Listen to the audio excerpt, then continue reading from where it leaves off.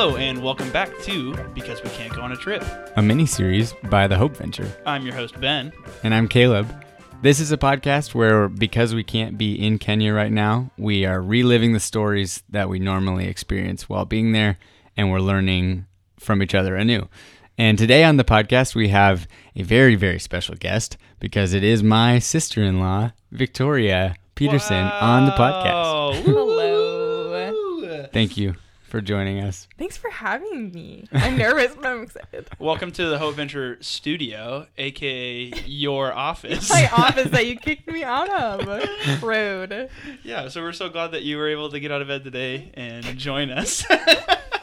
Was that nice? You gotta prepare yourself. You don't have to go anywhere. Yeah, I didn't brush my teeth, so Perfect. no one can smell it No. through the mics. Yeah, we'll sanitize. I think we should do a cheers before we start Oh this my episode. gosh. We all have iced coffee in Wine iced glasses. lattes in wine glasses, Yeah, so it's it's an very exquisite bougie. morning. Just like we would in Kenya. Yeah. Just kidding. We would not. Have lattes. Oh. You guys, I'm just excited to hang out with you. Yeah. Hey, us too. It's been so fun just to be able to chat with people and hang out, and especially people that we talked to Blake and Simon and Skylar and Simon. Skylar and Love Simon. those guys. Blake wasn't there. R.I.P. Blake. But it was just nice to. I hadn't seen them since Yeah. our last trip meeting, because the trip meetings got canceled. So it's dang, that's really nice just to see you guys and hang out. So it's nice to see. I haven't hung out with you probably I know, honestly it's since been a then either. minute. So well, it's great. Hi. Hi. What should we ask first? What should we talk about, Caleb? Well, I think we should probably. There's so many things that we could probably talk about, but at least we should talk about what is your experience in Kenya, and what have you done in Kenya? How many times have you gone? Just a brief little. Yeah, for sure. Okay, well, I'm going to have to count. So the first year we went was a month after we got married, Josh and I. So that was 2016. So Josh is the Josh that Josh produces is the- this. Yes, the producer, the lovely producer.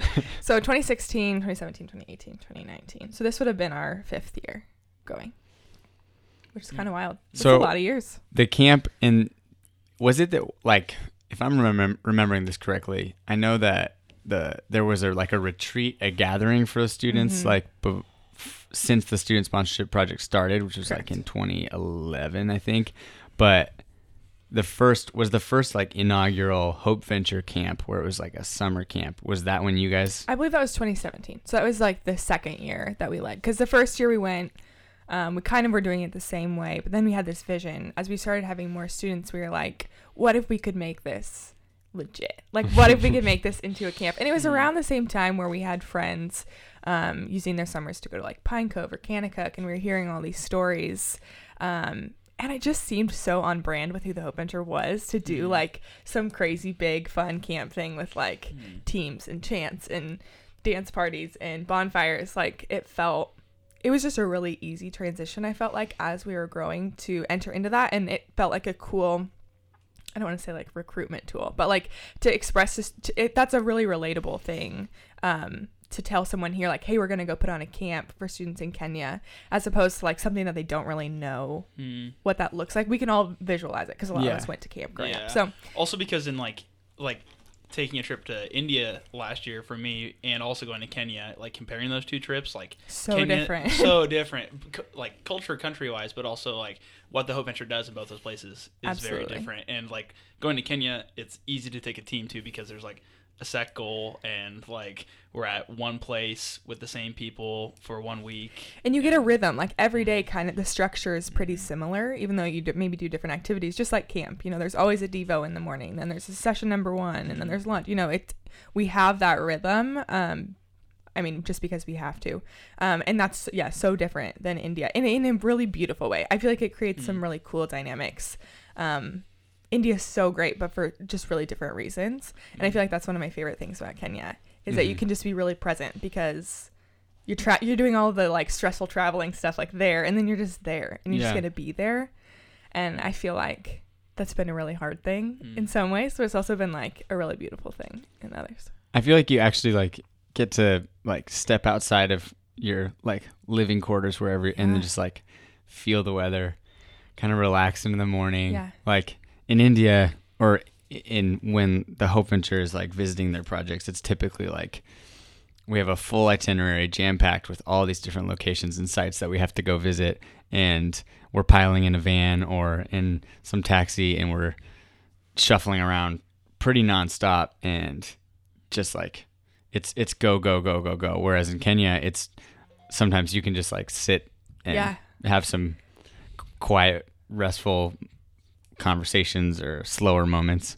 Which is India's cool because you get to see so many places. But in Kenya, I feel like to build deep in like lasting relationships with people and with students, like to get to just be together, like that time, like no one opens up on the first day, you know, it's never, I mean, think of summer camp when you're little, like you make friends with your cabin mates at night, or, you know, when you're running back and forth between activities, like it's the time that I think builds that connection, and that's what I think is super cool about the camp setup of Kenya. I feel like it's also cool that like the camp provides like a different like missions trip kind of experience, like whereas I feel like normally for a missions trip you're going over and or at least I've in the past like wondered like why am I here, or like what are we actually doing? But being a counselor at a camp, it just like kind of fits more naturally, or like, you know, you have a role, you know, like what you're doing.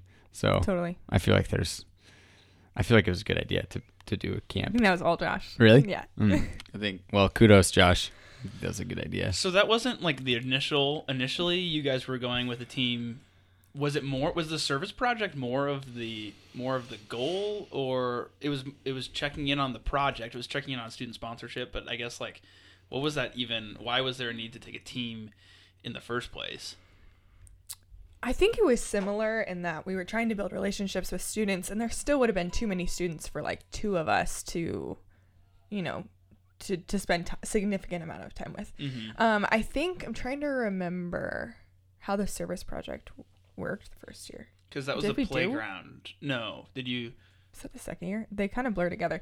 I feel like the first year we went was kind of, I mean, Cincy starting all of this, like it was all on her. It was all on her plate. And I think part of us going was she wanted to be able to hand something off to us. And so we went together kind of looking at and brainstorming together, like what could this look like? And I think just like anything, the Hope Venture related, everything on paper just looks so much different, and then you get there and you meet the people and you see it firsthand, and it's like, no, these are like real kids, like these are real, like they want to run around and play soccer and race each other and eat s'mores, and I think once we got there and realized this is so much more than just like checking in on how they're doing, like we want to build an experience where we can like really not only get to know them as like project recipients, but as people, and like how do we create an experience that fulfills our needs as like, we need to get this information, we need to make sure everything's going smoothly, but also like adding value to them, like what do they need? Maybe they need a break from school, or you know, from the hardships that they're facing. Maybe they need community. And so I think it was all those things together, and just as it grew, I felt like we needed a team more. And I'm trying to remember how many people were on our first team. I feel like it was like 7. It was pretty small compared to like the 22 or 25 we were supposed to take this year. Because it was like you, Josh, Danny, Ellie, Elizabeth, Hannah, Elizabeth, Aaron. Did you say Heather? I did not say Heather. Heather and Hunter. So it's 10. Yeah. So 10, yeah. Wow. Still really tiny. Yeah. a lot funny. Of traveling with that size initially versus 2 years ago trying to travel with 18 to 20 people, 20 plus people. Just what's incredible about all those names you just listed is every single one of them came back for at some point, at least a second time. Yeah.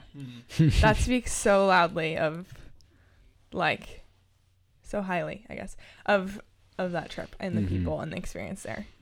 That's wild. And they were that like never happens. A piece of like growing it, and a piece of like a lot of them seeing the change over the years, and from humble beginnings. And I think you make a good point. Like I think some missions trips you go on, like you kind of feel like, what am I adding value? Yeah. Is this for me or is this for them? And I think all of those people would say, like it was a mutual thing. Like they felt like they were adding value and they were building relationships that mattered. But I also think all of those people have grown so much since then. Not only because of that, but I think this has shaped their worlds and what they want to do a little bit, which is super cool.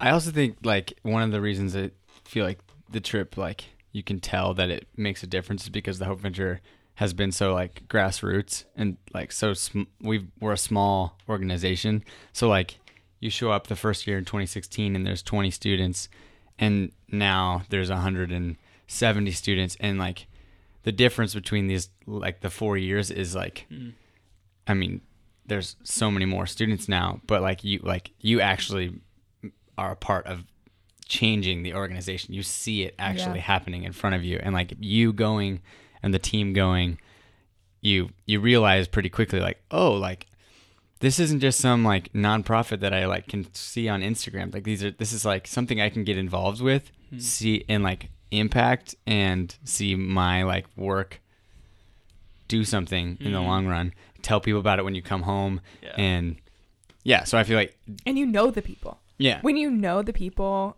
like to be able to come home and like I feel like I met so many people that first year that sponsored students that I didn't know until we got there that they were sponsoring students. And I got to come home and say, Janice Coudray, I met your sponsor student. He's awesome. And like get to like gush about all these stories of her sponsor student. And I just feel like that we get to be this like bridge between something that feels so intangible for some people. Like it's hard for them to, my mom tells me all the time, tell me about Uganda. I don't understand what it would be like to live the life of my sponsor student, Christine. Like to get to be like, I've literally been there, to get her photo and be like, oh, this is Waukesa. Let me like draw a map of what it looks like there. Like to be that bridge to help people understand like A, the need, but B, the process. And I don't know. It's just like it's a really unique opportunity to like I think we need to be so equipped to like do things like this. And I just feel like by being willing, the experience itself equips us to be part of something huge. It gives us like a little bit of a role in this big crazy thing. And that's and also that the people who are donating, the people who aren't traveling, the people who are like here are still like, that's such a closer connection too. I mean, like even if you aren't going overseas, even if you aren't going to Kenya or India, like you know someone who has been there and has seen what it's like and like can tell you the story or tell you like, I experienced this and it's awesome. And the Hope Venture is like, and the Hope Venture's partners are doing this all the time when we're not there. And you know, like I think that's pretty sweet too, that like just what you were saying, Caleb, like the grassroots close connection piece of it. It's like we're so connected, and I don't know, that's really awesome. Totally. Well, why do you guys think you mentioned that it's like it's intangible, like overseas work sometimes, or like nonprofits or just like missions and people overseas. Every time someone goes overseas, they realize they have this like epiphany, this obvious epiphany that like, oh, these are real people. Like, oh, they actually exist. Like, why do you think it's so hard to understand that without actually going? And how do you think like you can actually like understand that without going? Or how have you seen like the bridge kind of like, have you seen that epiphany go off for people that haven't gone on the trip through like maybe conversations you've had or times that you've shared stories or stuff like that? Yes, definitely. Do you have thoughts on that? You seemed like you had more thoughts quicker. I have thoughts, but go ahead. I think that, I mean, for you, it's so different. You grew up with parents going overseas all the time. Yeah. And I think that's something that maybe it's difficult for you to understand how someone couldn't understand that. I grew up in South Lincoln. My parents never left the country. I never left the country. I barely left the Midwest. And I think it's really difficult to understand different culture or people living differently than us. Like we think of everything through our frame of mind. And so while we can learn, we can read, I think it's difficult to like imagine what life would be like and what it would look like. I mean, even like the backpack project, it's hard to understand how something so cheap as a backpack could really change a kid's life until you understand the system around that and why that need is there. in Lincoln, Nebraska, if a kid doesn't have a backpack, ultimately they're probably going to be fine. They can probably still get an education. There might be challenges and hardships with that, but it's totally different.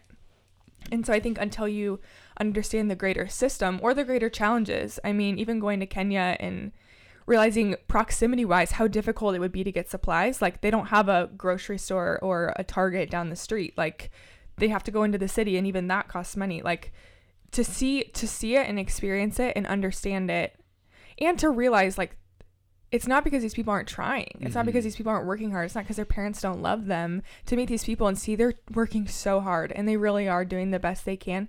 I think that is what is this sounds horrible, but I think the epiphany comes when you realize you love these people. When you realize these people deserve so much more than that. I could get teary even thinking about it. I think there's this part of us that we don't care about people we don't understand or relate to. And then when you meet them and you get to know them and you become friends with them, you would do anything for them.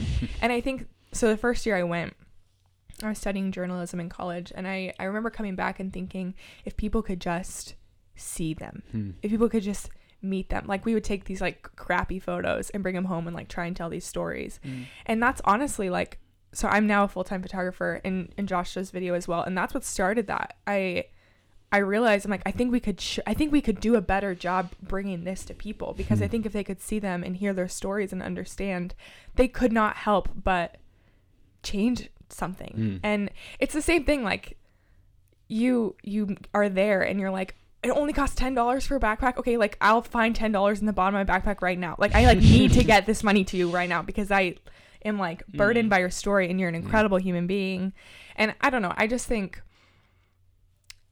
to answer your question, I think how we bring it back to people and how we be that like bridge, like you were talking about, I think we like this podcast, like, we have to tell the stories, we have to humanize it for people, we have to express like the humanness of the situation, like the quirky things about the kids, or like even relatable. I guess one impactful time that I was telling someone about this, I was realizing a lot of similarities between one of my really good friends and her sponsor student. They had both lost their dads.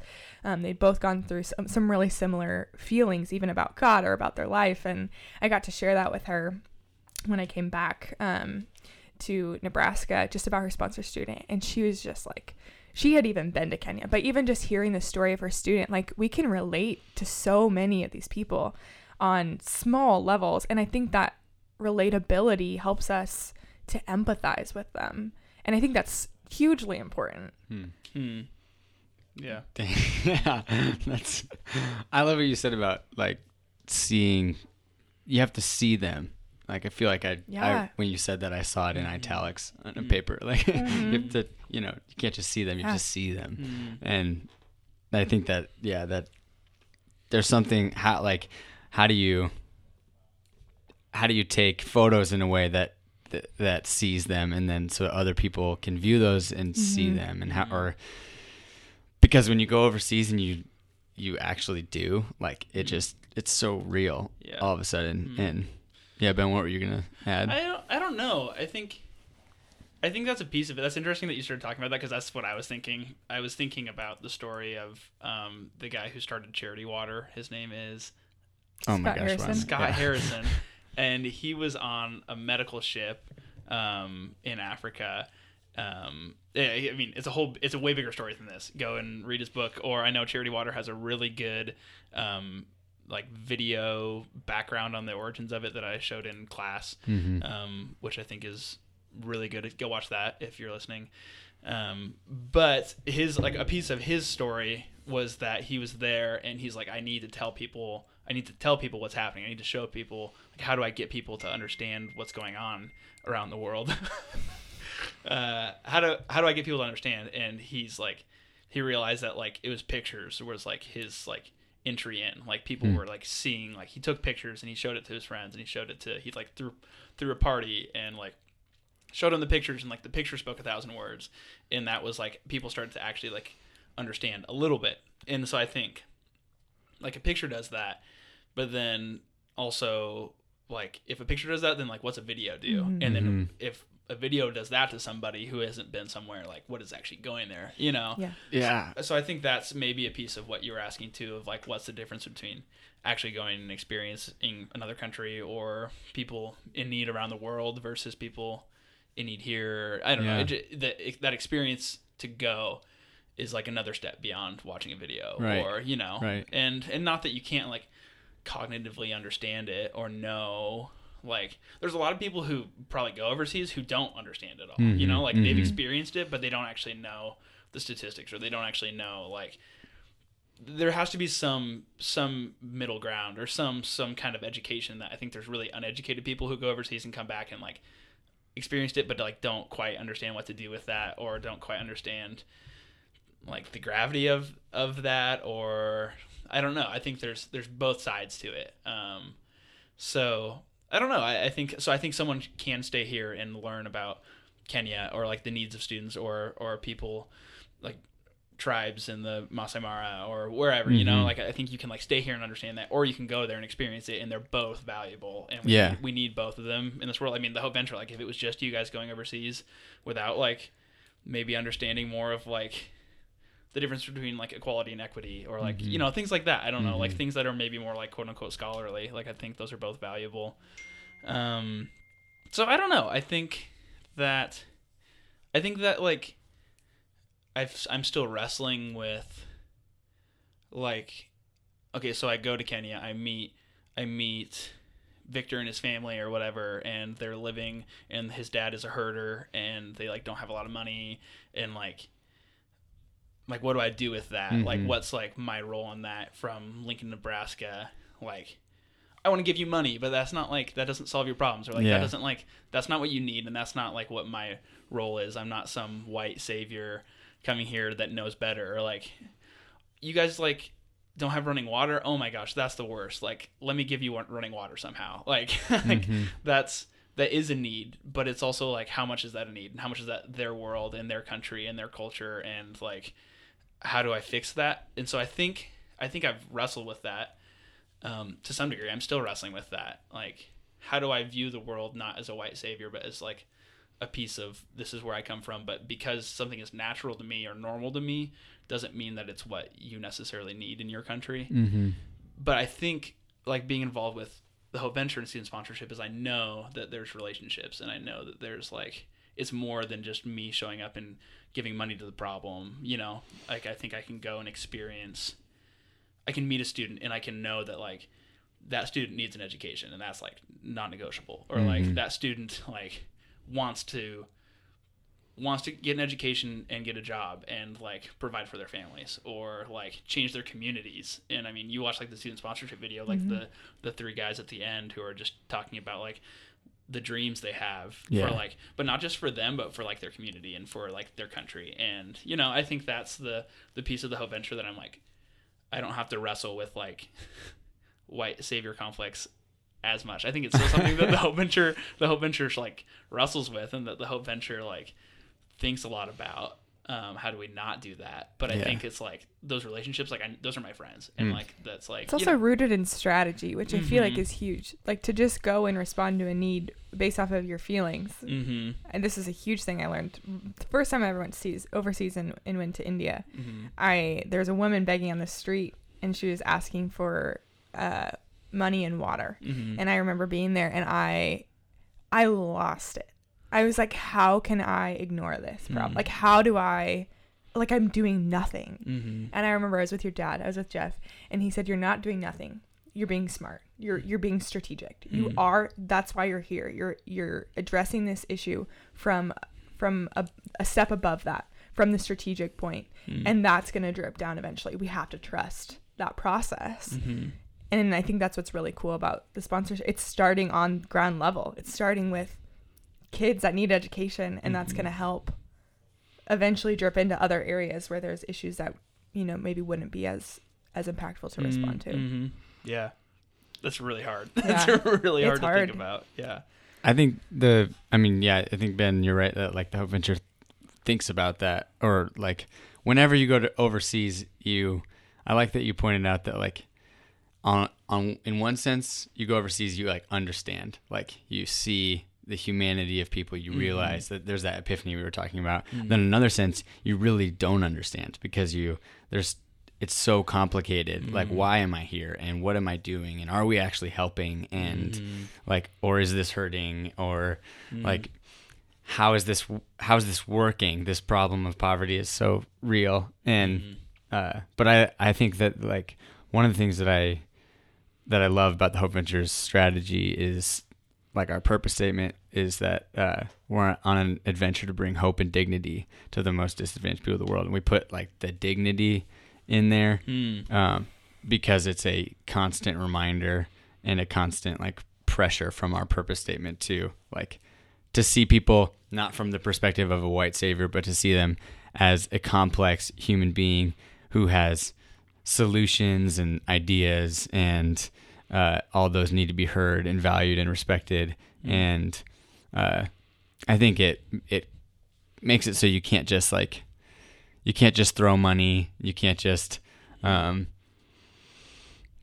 think your solutions are the best solutions, but you have to seek to collaborate. And that's kind of what happens in Kenya at times is like what people see at camp is like the collaborative process of what's ongoing at the Hope Venture, like behind the scenes all the time between the partners and between us at the office and stuff. But like when we're at the camp, you actually like see like, oh, there's like Kenyans and Americans working hand in hand, trying to bring both their experiences to the table, trying to work together to figure this out in relationship and in like friendship, which adds like I think it adds the friendship piece adds a layer of making it personal. You can't like, it's like strategic with the personal element. I feel like having both emotion and wisdom and all of that like wrapped up in it. Victoria, I'm curious, you were starting to talk about this and I am curious if you have any other thoughts on it, but that you were a Vanderbeek, now you're a Peterson, and like I think you're almost like a bridge for like the world between understanding the Petersons. between like people who are like donating to the Hope Venture and like see like 3 Petersons working for the Hope Venture. And I don't know, like I guess as you've like come to know the Hope Venture and like been grafted into that family, like do you have anything to speak into that? Like I don't know. Yeah. Oh, so much. I could talk about that for hours. I think there's a level of difficulty that comes with that for sure. But also I've learned so much. I think the way I was raised was productivity is the most important thing. I've talked about this with my parents a lot. We've grown a lot since then. Productivity is important. Being organized is important. If you're planning something, executing it well. And with that comes a high level of stress. And I think that's one thing that was really difficult for me the first year we planned.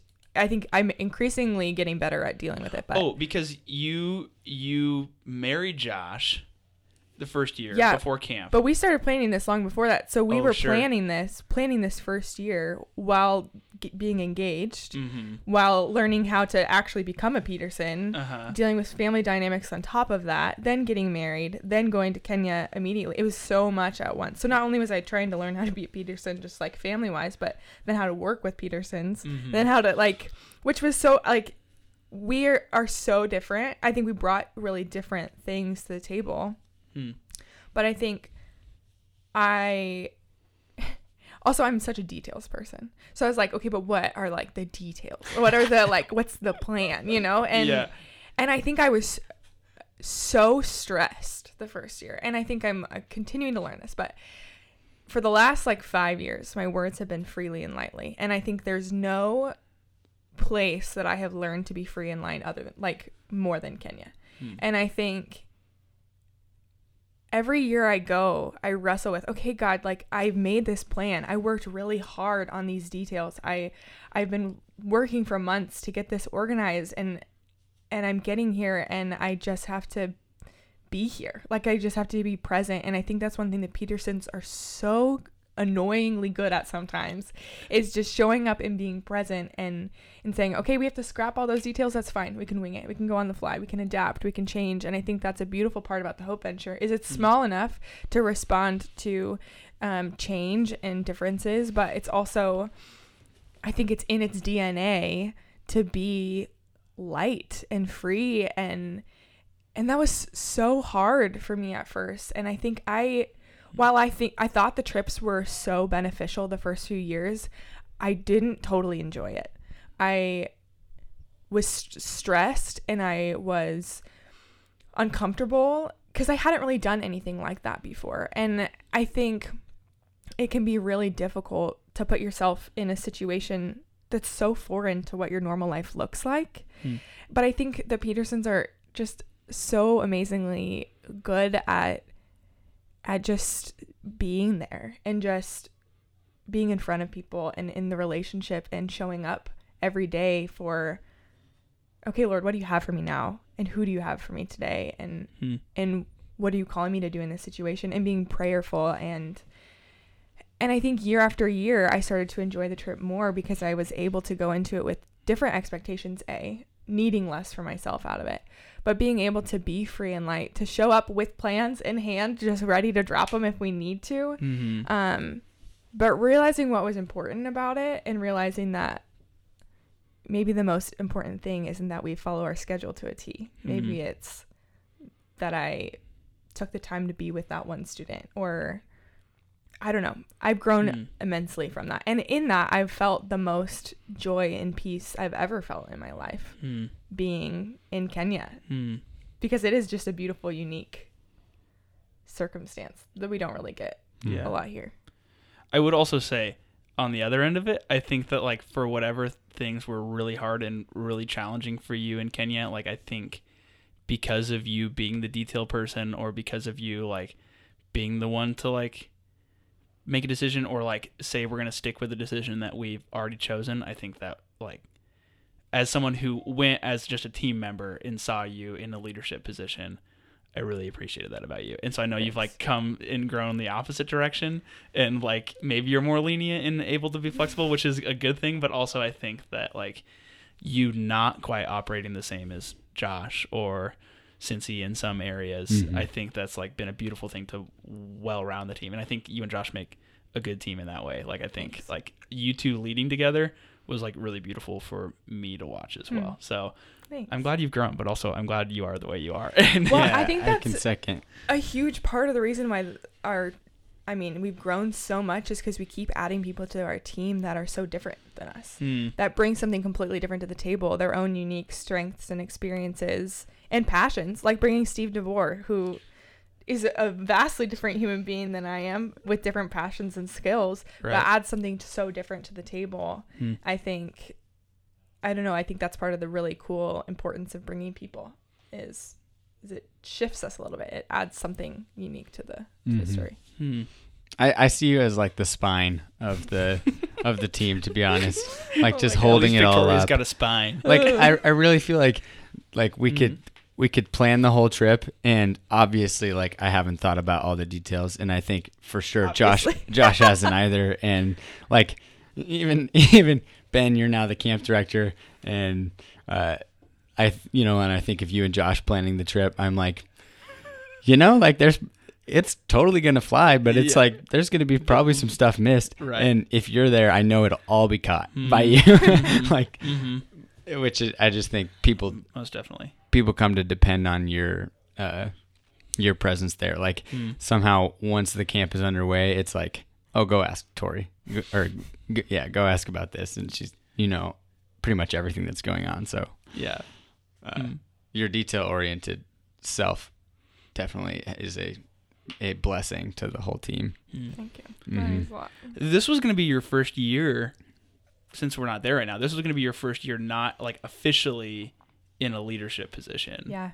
And so I guess we didn't get to see the fulfillment of, like, That's why we're not going. That's why it didn't happen. You couldn't do it without me. Exactly. You would have been totally fine. Gosh. Actually, that was, like, a very long, also last-minute planned meeting of saying, let's talk about not going to camp. Maybe it was planned and I just didn't know about it until like 30 minutes before, but Just show up and realize that it's About right. or like, hey, can you come to a meeting? Perfect, I'll be there. All right, so at the meeting today, guys, we'll be talking about whether or not we're going to camp. It's like, oh gosh, like, I haven't Whether or thought not you about have this a at job. all. Sorry, but I wanted to be able to ask you, like, what was that like for you to not like be a co-camp director? I'm sure you would have been like leading anyway in like your history and your experience, like it was you and Josh's trip. But I guess as you were preparing for the trip, was that like a hard thing to let go of? Or I feel like people listening probably have had an experience where they've like had something that was hard to let go of or hard to release, but even like maybe it like was the right time to let go of it, but it was hard still, or maybe it was, I guess I'm putting that on you. Maybe it was really easy and like free. It was freeing for you to let go of it. Maybe, I'm not sure. Can you just like speak into that I experience? think it was both. I think I love you and I trust you, and you would have done an excellent job. You bring something totally different to the table in a beautiful way, and I have no doubt that even though the detail side would have been harder for you, Definitely. I think you could have done that Thanks. wonderfully. It is hard to give up things that you've worked hard to build, for sure. Even last year, I think I learned a lot about, I think I've told you this story of, I think the year before I had reflected, and one thing I wanted to do better was I really wanted people to feel more welcome immediately upon coming to camp. Do you remember me telling you this story? And so I committed that I was going to be the first person they saw when they walked into camp, because I wanted to be like a welcoming presence. I wanted to like give them a huge hug. I wanted to like tell them that they were valued. And that didn't happen because we had a guard at the front gate, and he was the first person they saw. And I just got to watch him, person after person, gently and dignifyingly welcome each person. And anyways, I learned a ton from that. And I just think my plans are never better. My plans are never better than God's plan. And I'm continually learning that. So I think that was one thing that came to mind when we were planning this. I'm like, okay, all the things that I planned, or all the things that I think would be great about, ideas I had to change for this year, like God's plans are better, and I have to trust that. But also, like, the one thing I'm so passionate about is the storytelling aspect, and I haven't been able to do that the last few years. And so, like we said, this is when I started photography, was kind of at camp, and that's grown a ton since then. Even, that's become my life here as well. But I was really excited to go back to that now that I understand it a little bit more. And I think there's so much power in the storytelling, and I haven't been able to give that my focus. And so I was really excited to be there and have my focus being that bridge. And how do we bring this story home? How do I help people understand? How do I have people meet these people without being here? And I think we were talking about the dignity aspect. I think there's a total opportunity to dignify someone by representing them well, and by I think there's power in telling your story, and that's a humbling place to be the one to get to be the recipient of that story, or the feed of that story, to bring that home. And the messenger is a beautiful position to be in, but to be able to use the skill that God's given me to be that, I was so pumped for that. And I think that my excitement for that maybe overshadowed my nervousness to hand things off, because I trust you guys. I think it'd be different if I wasn't going. Right. And I think it'll be, I don't know. I hope that I get the opportunity to go back again and be the storyteller and have that be my focus, because I don't know. I'd be stoked to get to do that. Yeah. So almost like leaving something and like being excited about like doing something new. Because like, I've grown and changed. I mean, while that was maybe my strength then, and maybe I still have some of those skills, that's not what I'm most passionate about now. I think God's used this in my life to show me, what are my strengths? What are the things that I'm passionate about?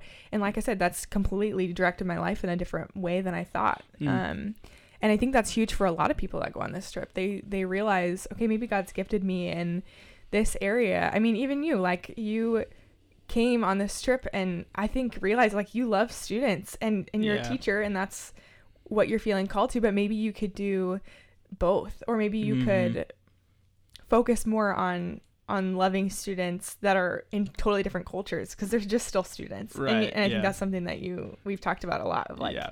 high school students are high school students, whether they're in America or in Kenya. Yeah, 100%. So I don't know. I think it's been cool to see my growth, as a person, in my character. I think that's been challenged. Like we said, my ability to be present or whatever. But also just like maybe my role on the team. I think we should always be growing and changing and adjusting. And I don't know. That's a great question. Thank you for asking that. Were you gonna say something at one point? Well, I was kind of curious, like, what your if you could, like, share what your vision was for, like, what you were excited about. If you had gotten to go on this trip, if you were in Kenya right now, like, how would you be taking photos? Like, what would you be taking photos of? Yeah. What's your dream for, like, being that bridge? It's a great question. I think my motto always is people over photos. So I think I never want to be the person that shows up with my camera on my face going into it trying to get the perfect photo, because I just think that's not honoring the people. So I think that would probably look like building relationships first. And then I think you get a sense of the story once you're there, once you're in it. And I feel like you maybe understand that as a writer. Like you can see the story pretty quickly, like, or hypothesize what that story might be. And then you dig into that a little bit more long before you ever write the story. And so I think that's a huge piece of it, is you maybe identify, like, oh, there's something there. Or even, checking up on projects. Like, what is the story here? And then you find ways to capture that. Like, because you want to also paint the picture, not just who this person is, but you have to tell the whole story in photos. So maybe we're talking about, I'm trying to think of a specific student in their story. I mean, even Tracy, like, I went to her house last year, and more than just taking a photo of her face, because you want to know what Tracy looks like. You know, I want to take a photo of her hands cooking, or her doing her homework with her tiny little light in the corner, or feeding her chickens, or, you know, whatever that is. You want to focus on the details of the story as well, because you're trying to communicate the entire thing. And the emotion of that. What's the emotion of the story? Like, how do we like, recognize the need in the story, but also the hope and the dignity as well. So that reminds me, so last year on that homestay where you're at Tracy's house. Oh my gosh, this is so funny. This story's so good. We were at our homestay at Isaac's house, and we were just all out on a walk with him. Like, he was like, let me show you around, like, let me show you where my school is, and let me show you these fields, let me show you this part of Narok that we're in. And we're just walking around, and we hear, I can't remember what tipped us off. I think I was screaming. I think there was screaming involved. Not like terrified screaming, like, I'm holding a chicken that's trying to get out of my hands. And I'm really trying to take a photo of it because they want to name it after me, and I think it's incredible. And so we hear Victoria's voice. But I'm also afraid of chickens. Yeah, really? Well, no, but it was a little scary. Yeah. Those Kenyan chickens, man. So we hear Victoria's voice / screams, like, on the horizon, and I think it was maybe Isaac just said, "Oh, this is where Tracy lives." And we were like, what? And so we, like, walk up, and, like, their house is kind of, doesn't have like a wall, a gate. There's like a wall around their outhouses and their house. But there's a gate, a big gate there was a hole in the gate. So, like, you know, you could, like, open a window in the gate, and you could look through. And so we all peek our heads in, and it's Victoria holding a chicken that's in the process of flying out of her hands, and she's trying not to let it go, but she doesn't want to hurt it as she's doing that. So she's trying to be careful with the chicken that's flying out of her arms. But I didn't realize, so they were going to name it after you? I don't know. I was trying to convince them to name it. I don't know if they did. It was like a photo op. They probably told me that they did, but they probably didn't. Or Little John. I was really trying to, so whenever I see someone's animals, I'm like, do they have names? And if they don't, then I'm like, you should name one after me. And I don't think he was about it. Well, also, like, who knows? He was like, it's a chicken. They chop its head off, probably. And they kill Victoria. Trying to knock it out. Yikes. Anyway, but it was like this moment of like seeing, like, photography, like, for you saying people over photos. Like, you took a moment to, I think even Avery might have been taking the photo because you were holding the chicken. I don't remember. But anyway. I think John was taking the photo. Oh! Okay. Little John with the camera. So John was Tracy's little brother. Yeah, he's and 10. he's 10, and he was like a photo wizard. He was just like taking some good ones, snapping good little candid photos from fun short angles. And that is my favorite thing. So I think photography can be a really scary thing. You show up with like a big scary camera that makes kind of scary noises, and that's always my go-to when people are feeling uncomfortable, because also there's the language barrier of like I can't communicate to you that I'm like just wanting to like take your photo. So then I usually like hand them my photo and I like tell them to look through it, and then I have them take a photo of me first, because I do think it breaks the barrier a little bit. Cool. So I have all these like photos of like just like me reaching out. Selfie photo. So good. And so I think I did that with John one time, and I showed him how to use the camera. I showed him what buttons to press, and he like loved it. And so he'd just always come grab my camera and take photos. So it was my favorite thing looking through my photos when I got home, seeing just all these photos I had no idea he took. But I think that actually was what was going on when we were holding the chicken, is I think he wanted to take a photo of me with his chicken. With my camera. That's so good. Which I just absolutely love. But I love that. I feel like that just when you're talking about like what photos you want to get and how you wanted to take some like at Tracy's house, like of her like doing the things at her house, and then the idea of John wanting to take a photo of you with his chicken, like it shows that he's like wanting to show this thing off. And I think like a lot of times when we think of like Kenya or like Africa or poverty even, we think of like, oh, they live in like a mud hut, and we like think that's like a negative, you know, we kind of think of that like, oh, that's so bad, you know. But they want to show us their house with all, they like want to host us. They want like, they feel pride in their home. Absolutely. And that's something to like to take a photo. Absolutely. Well, you have to dignify them, but you have to dignify them the way they would like to be dignified. And they want their chickens to be taken pictures of. They want their home, you know, like probably to be like a part of it. You have to tell that whole That's actually whole story. A question that I often ask is, what's one thing you're proud of? Because I think it speaks volumes of what matters to them, or what, you know, maybe their life has looked at before. Maybe they're so proud that they built their house by themselves, or maybe they're so proud that they own chickens because now they have a business, or maybe they're proud of their schoolwork. You know, you don't know. It's an easy entrance into like figuring out what their story is. So I think that's an excellent point. It's easy for us to look at it and say like, I would never live here, or I would never. Right. When like, it's really difficult to know. You don't know their story. You don't know how far they've come. You don't know. I could go on forever. Susan's story is incredible. Their mom's story is incredible. Please tell it. Okay. Or you should read it. And Tori has it. Tori wrote it in a very, very beautiful way, and it's on our Hope Venture blog right now. It just got posted. It did just get posted. I cry every time I read it. She's an incredible. We call her Super Susan. She's the greatest. Check it out. Yeah. You guys just reminded me. I can't find it. I'm trying so hard to find it. That there is this website. Oh, if I could, it's almost not even worth me telling you about it. But the website is Homes Around the World. And the idea of it is that like, so you like click on a home, and then it like has just pictures of all their possessions, like what it's like to live there. And the idea of it all is that it says like, it also connects it with the family's income. And so part of the thought is that like, you might say like third world country and assume that every house in Kenya is like mud hut, like what you were saying. But actually what you discover is that there's like homes of people who make a lot more money who live in Nairobi, who are very different from the homes that are like around Narok, or like in India. There's like the disparity between top and bottom is just so huge. So that's something I've been learning this last week, like with that website. Gosh, if I could find it, I'll throw it in the show notes. Okay. If I find it, I'll put it in the show notes so people can go and click the show notes and find it. But you just get this idea of like, you can see the income, see where they live, and then like look. And what you actually discover to learn is that rather than like the country you live in that changes what your house is like and the things you own, is actually your income.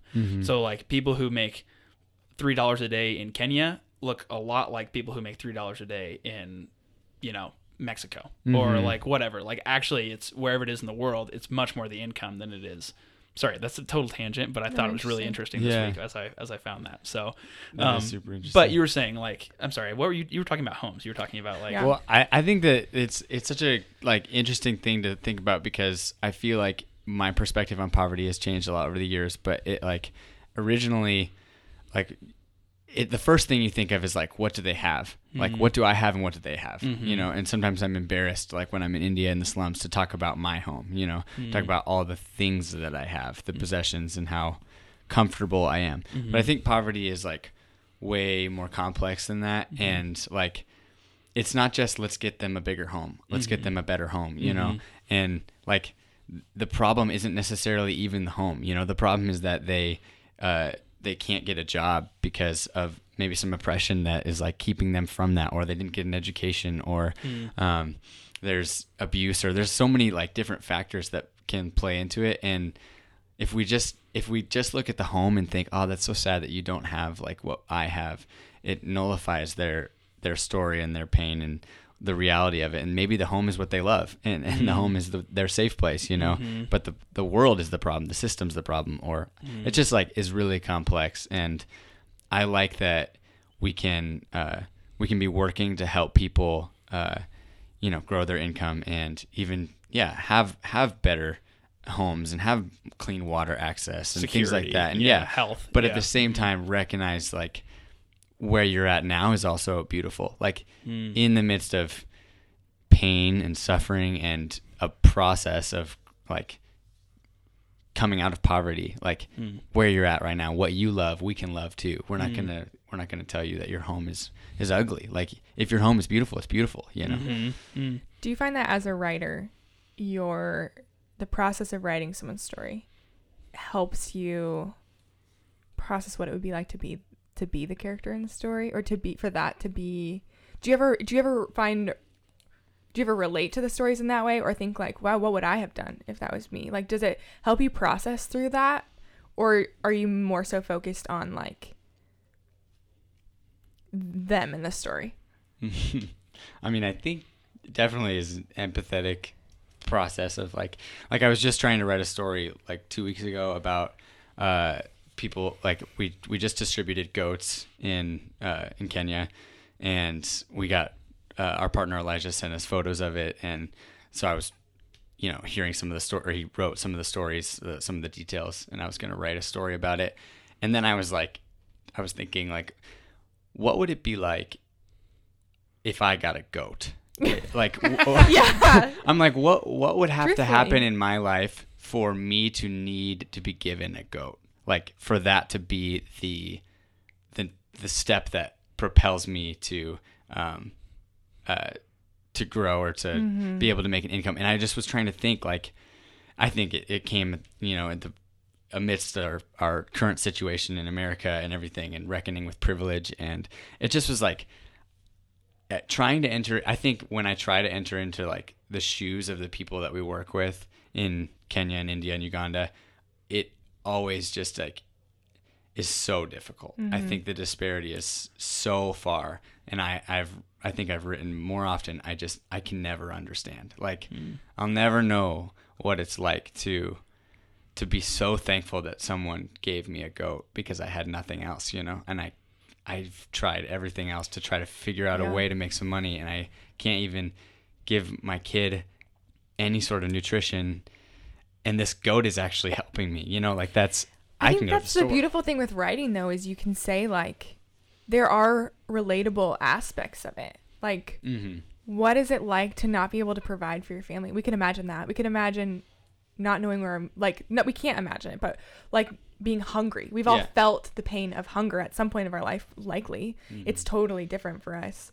But I think you could focus. I think what's beautiful in your writing is I think you find at least one way to describe it that we can at least enter in enough to know, to be able to imagine it, but even though we're never going to understand it.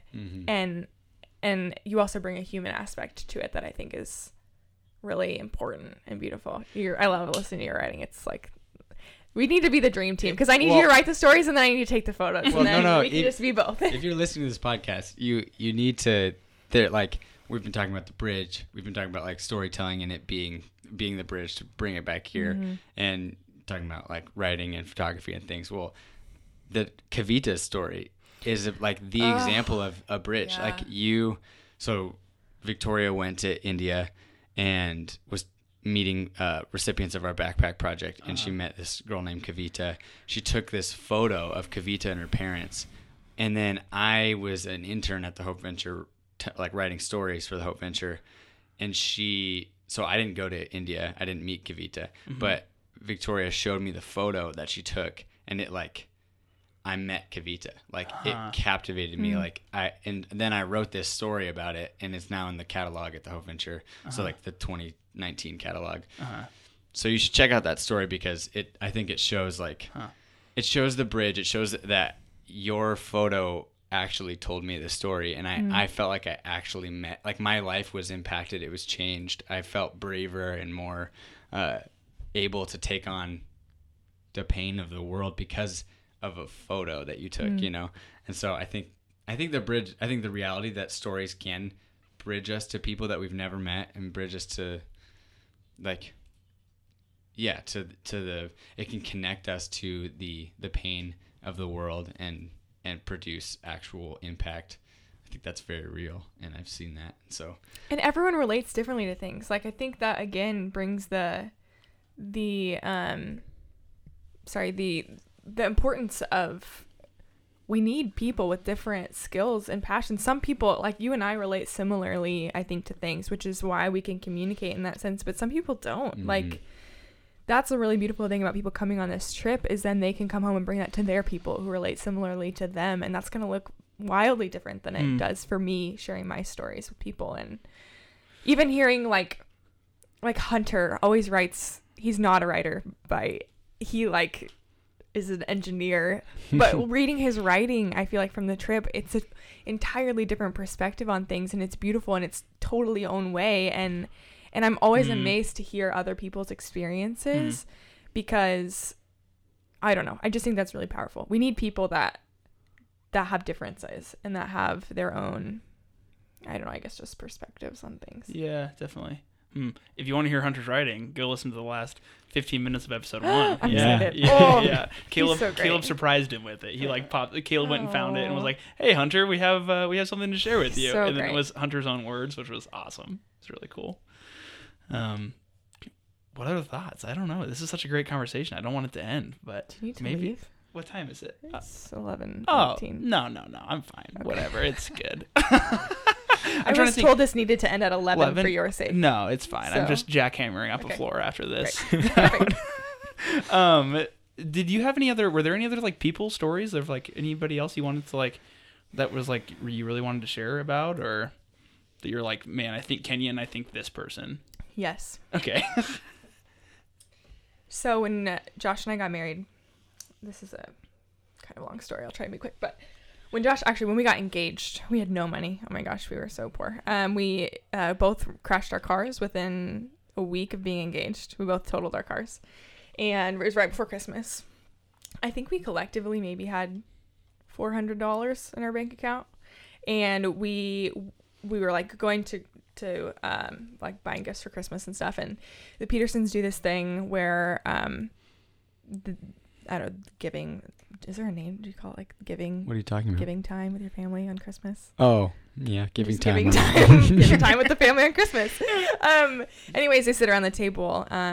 The parents give them a little bit of money to give, and then they match it with their own money as well. And so we were going around talking about, what did we want to give Josh and I. This was our first Christmas being together, and we were like, okay, we're gonna give together, we're gonna give our own money. And Josh was like, I really want to keep sponsoring this student, his name is Sean, and I want to pay it all now because I don't know if we're gonna have enough money for the rest of the year to pay it.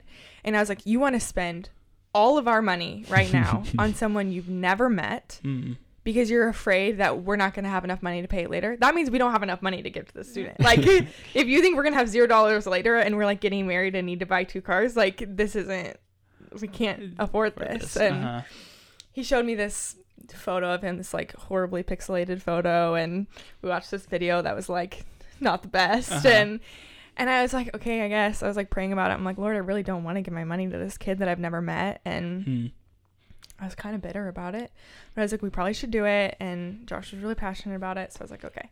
So we gave our money, and I was like kind of irked about it. I was like, that was so much money that we gave to the student, and we didn't have the money to do it. And then Cincy asked us to lead the trip that year. And I was like, first you want me to give all my money to this kid I've never met. Now you want us to fundraise. When we still have no money, you want us to fundraise to go on this trip to this place that I don't want to go, to meet these people that I don't really want to meet. Mm-hmm. And anyways, long story short, God totally provided. We ended up getting given a car, which was just a wild thing. And we fundraised that year and we're fully funded. And I remember showing up on this to Kenya. And I kind of had a hard heart, I think. I had not really experienced anything like this before, and I didn't really want to, I think, because I knew it was going to be uncomfortable. And I got there, and I saw Sean's face, and I recognized him from this photo on our fridge. And it was like all of the sacrifice, quote unquote sacrifice, because that really wasn't that big of a sacrifice to me. All of the sacrifice. I don't think we understand what that does to our heart. And meeting him, I just like lost it. I was like, I feel like this is my child. Like, I feel like I have this connection to this human being that I've never met before because I've faithfully given when I didn't want to. Like, it's like waking up in the middle of the night to change your baby's diapers. Like, you don't really want to, but I think that is what leads you to love your kids so much. Like, you've sacrificed a lot for them. And anyways, I showed up there and I got to know him as a human being, and he changed my life. Like, I at that point I never felt like it was a sacrifice to give. I I would do anything for him.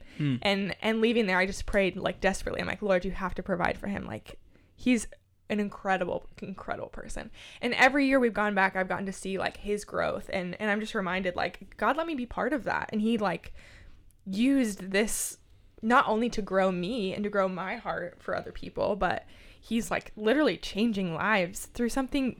It really wasn't ultimately that much of a sacrifice for us. And so he's graduated now, and every time we go, I get to go visit him. He's a mechanic now. I'm so proud of him. He takes care of his little sister as well. And I don't know, I just could never imagine.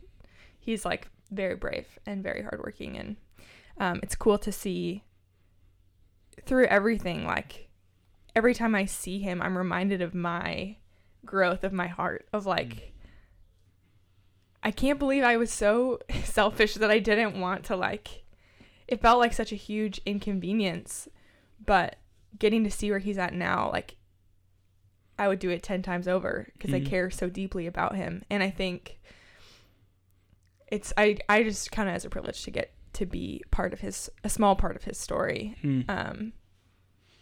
And yeah, I think that has been, I look back on that often of like, the Lord like totally provided for us in ways that I will never understand. Like, I don't know how we finished that year. The same year we paid off all of our student loans. Like, I have no idea where that money came from. Literally no idea. So that was incredible.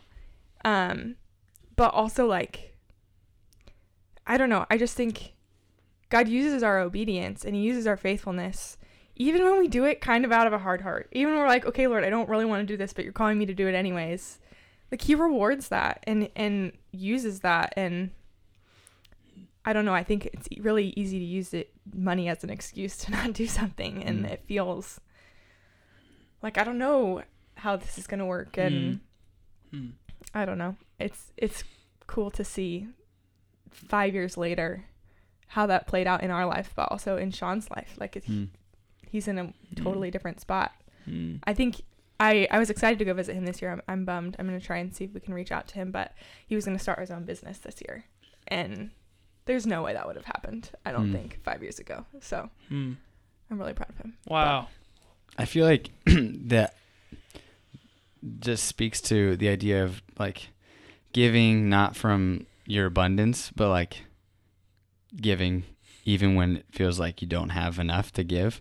And maybe that's the idea of giving of like God's abundance that's abundantly there when your abundance is not. But the idea of you like not having enough to give to Sean at the like in a couple months, so like not having enough for 2 cars and all of that, and still giving anyway is this practice of faith. It's this practice of trusting that like somehow there's going to be enough money for the other things. Like, I'm going to give even when I don't have.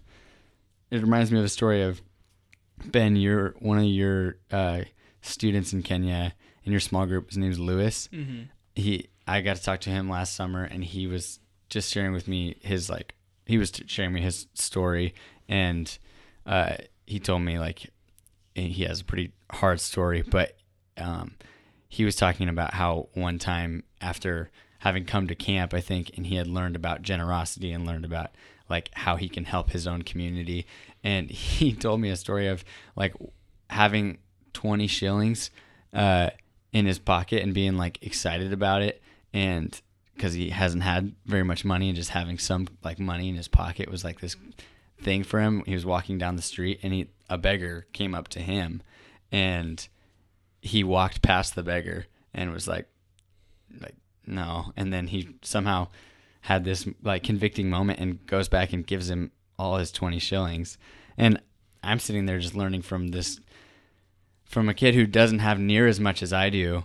And I think, but we tell ourselves the story all the time. Like, I don't have enough to give. I don't have enough money to give anything right now. I'll give once I finish, paying off my loans, or I'll give once I get a career job and am more settled. Once I have built up a storehouse or an abundance, or once coronavirus is past and the economy's back to, doing well, like then I'll give. But we never give when we have there's uncertainty. Yeah, when we don't know, like when we don't have enough. And so I think that story just speaks to a vision of giving that is like very hard to actually like put into practice. But hearing you tell it and remembering Lewis is a motivating thing.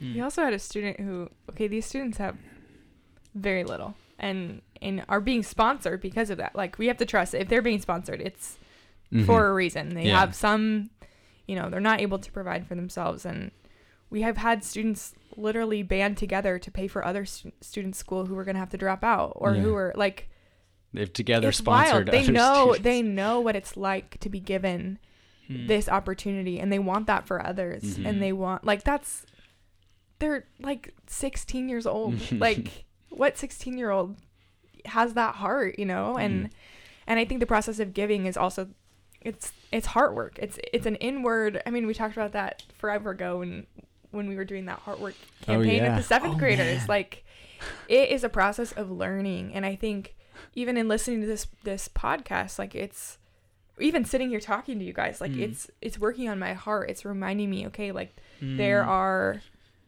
realities I want to be learning. I want to be growing. I want to be challenging myself. I want to becoming more like Jesus. And I think a big part of that is sacrificing and giving, and I think that shapes us and molds us into the people that we want to be. And I think even going to Kenya every year, that's a sacrifice, but it's helping me become more the person I want to be. And in that, I think I've grown a lot. I think we've all grown. I've seen huge growth in both of you since we've started doing stuff with the Hope Venture. And I think that it's not easy.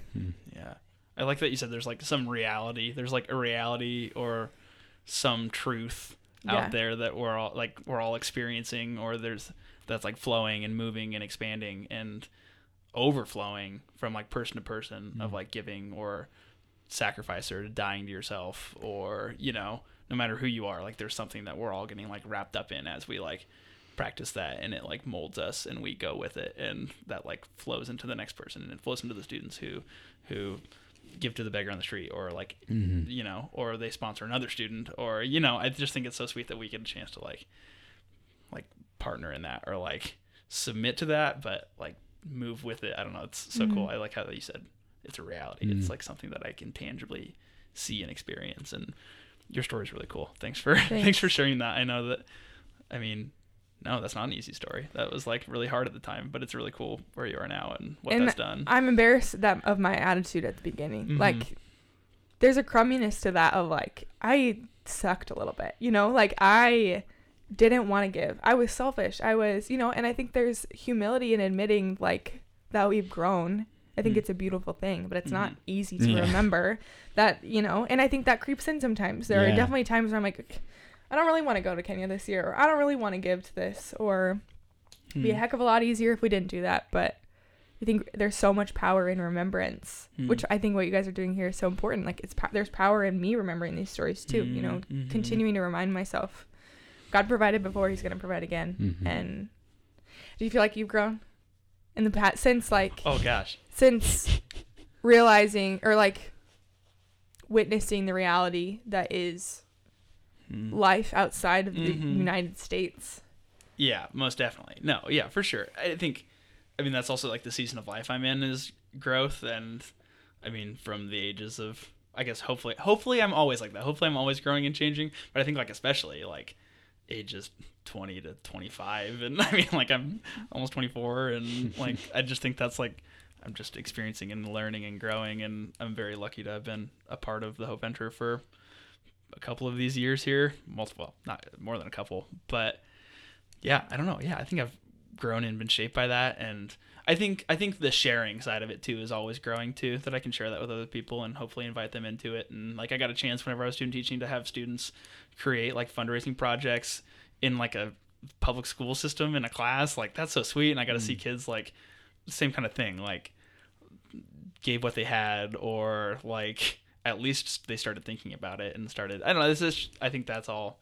It's so cool. I think hopefully the people listening to this are those kind of people too, like people that are in Backbone team or donate emails, or maybe someone new. I don't know who's listening to this, but I think that like we're all this, like the story is growing, and I think, yeah, I've definitely grown, but I don't know how quite to put it into words. I've seen a lot of growth in you. I think your heart has softened and grown as I've seen you lead and listen and empathize, and thanks. Yeah.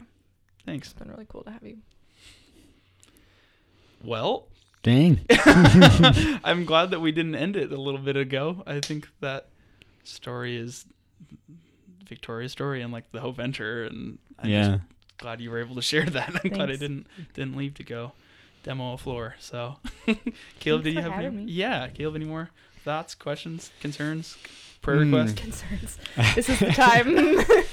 Oh yeah, I have something to say. No, I think thanks, Story, for coming on the show. And the more I think about it, the more memories and the more things that I'm like, oh, like the Hope Venture has been so like shaped by you. And even like Josh has worked at the Hope Venture for, was it 3 years, 4 years? I think it's 3 or 4. And like the amount of late nights and like extra hours and just like the generosity that you give with time as well as with money, and I mean the generosity of, you are a professional photographer and yet you take photos for the Hope Venture a lot, and that's, you give your talents so you're just totally in, and that's like in every way. So, and you're our friend still. Yeah. Thanks for being our friend. Yeah. I don't just like, you just are busy. There's a lot going on. I don't know. Yeah. Thanks for being my friend. Thanks for being my friend. Very honored. I love you guys. If you've made it all the way through, you should be reminded to go check out, what was it that we talked about? You should read Tori's story called Super Susan. It is on the Hope Ventures blog, or if you get the e-newsletter, go back through your email, read the story on the e-newsletter. And Kavita is in the catalog, which you can find on the website. You can just meander around, find Kavita's story. Also, Backbone donors out there, I think you got a book, a photo book in September as a 10-year anniversary tribute, and a lot of Victoria's photos are in there, and really shows some amazing photos and portraits and things like that. Also, final plug for Victoria's Instagram. I don't know. Go check out Victoria's Instagram. Follow me at Vic and Josh, separated by periods. Yeah. Yeah. That's about it. Wow. Good stuff. Love it. Let's throw some links in the show notes and throw all those up. That'd Sounds be awesome. good. Okay. Cool. Thanks for listening. Yeah. Bye, everyone. Love you lots. Bye. See you on the next episode. Adios.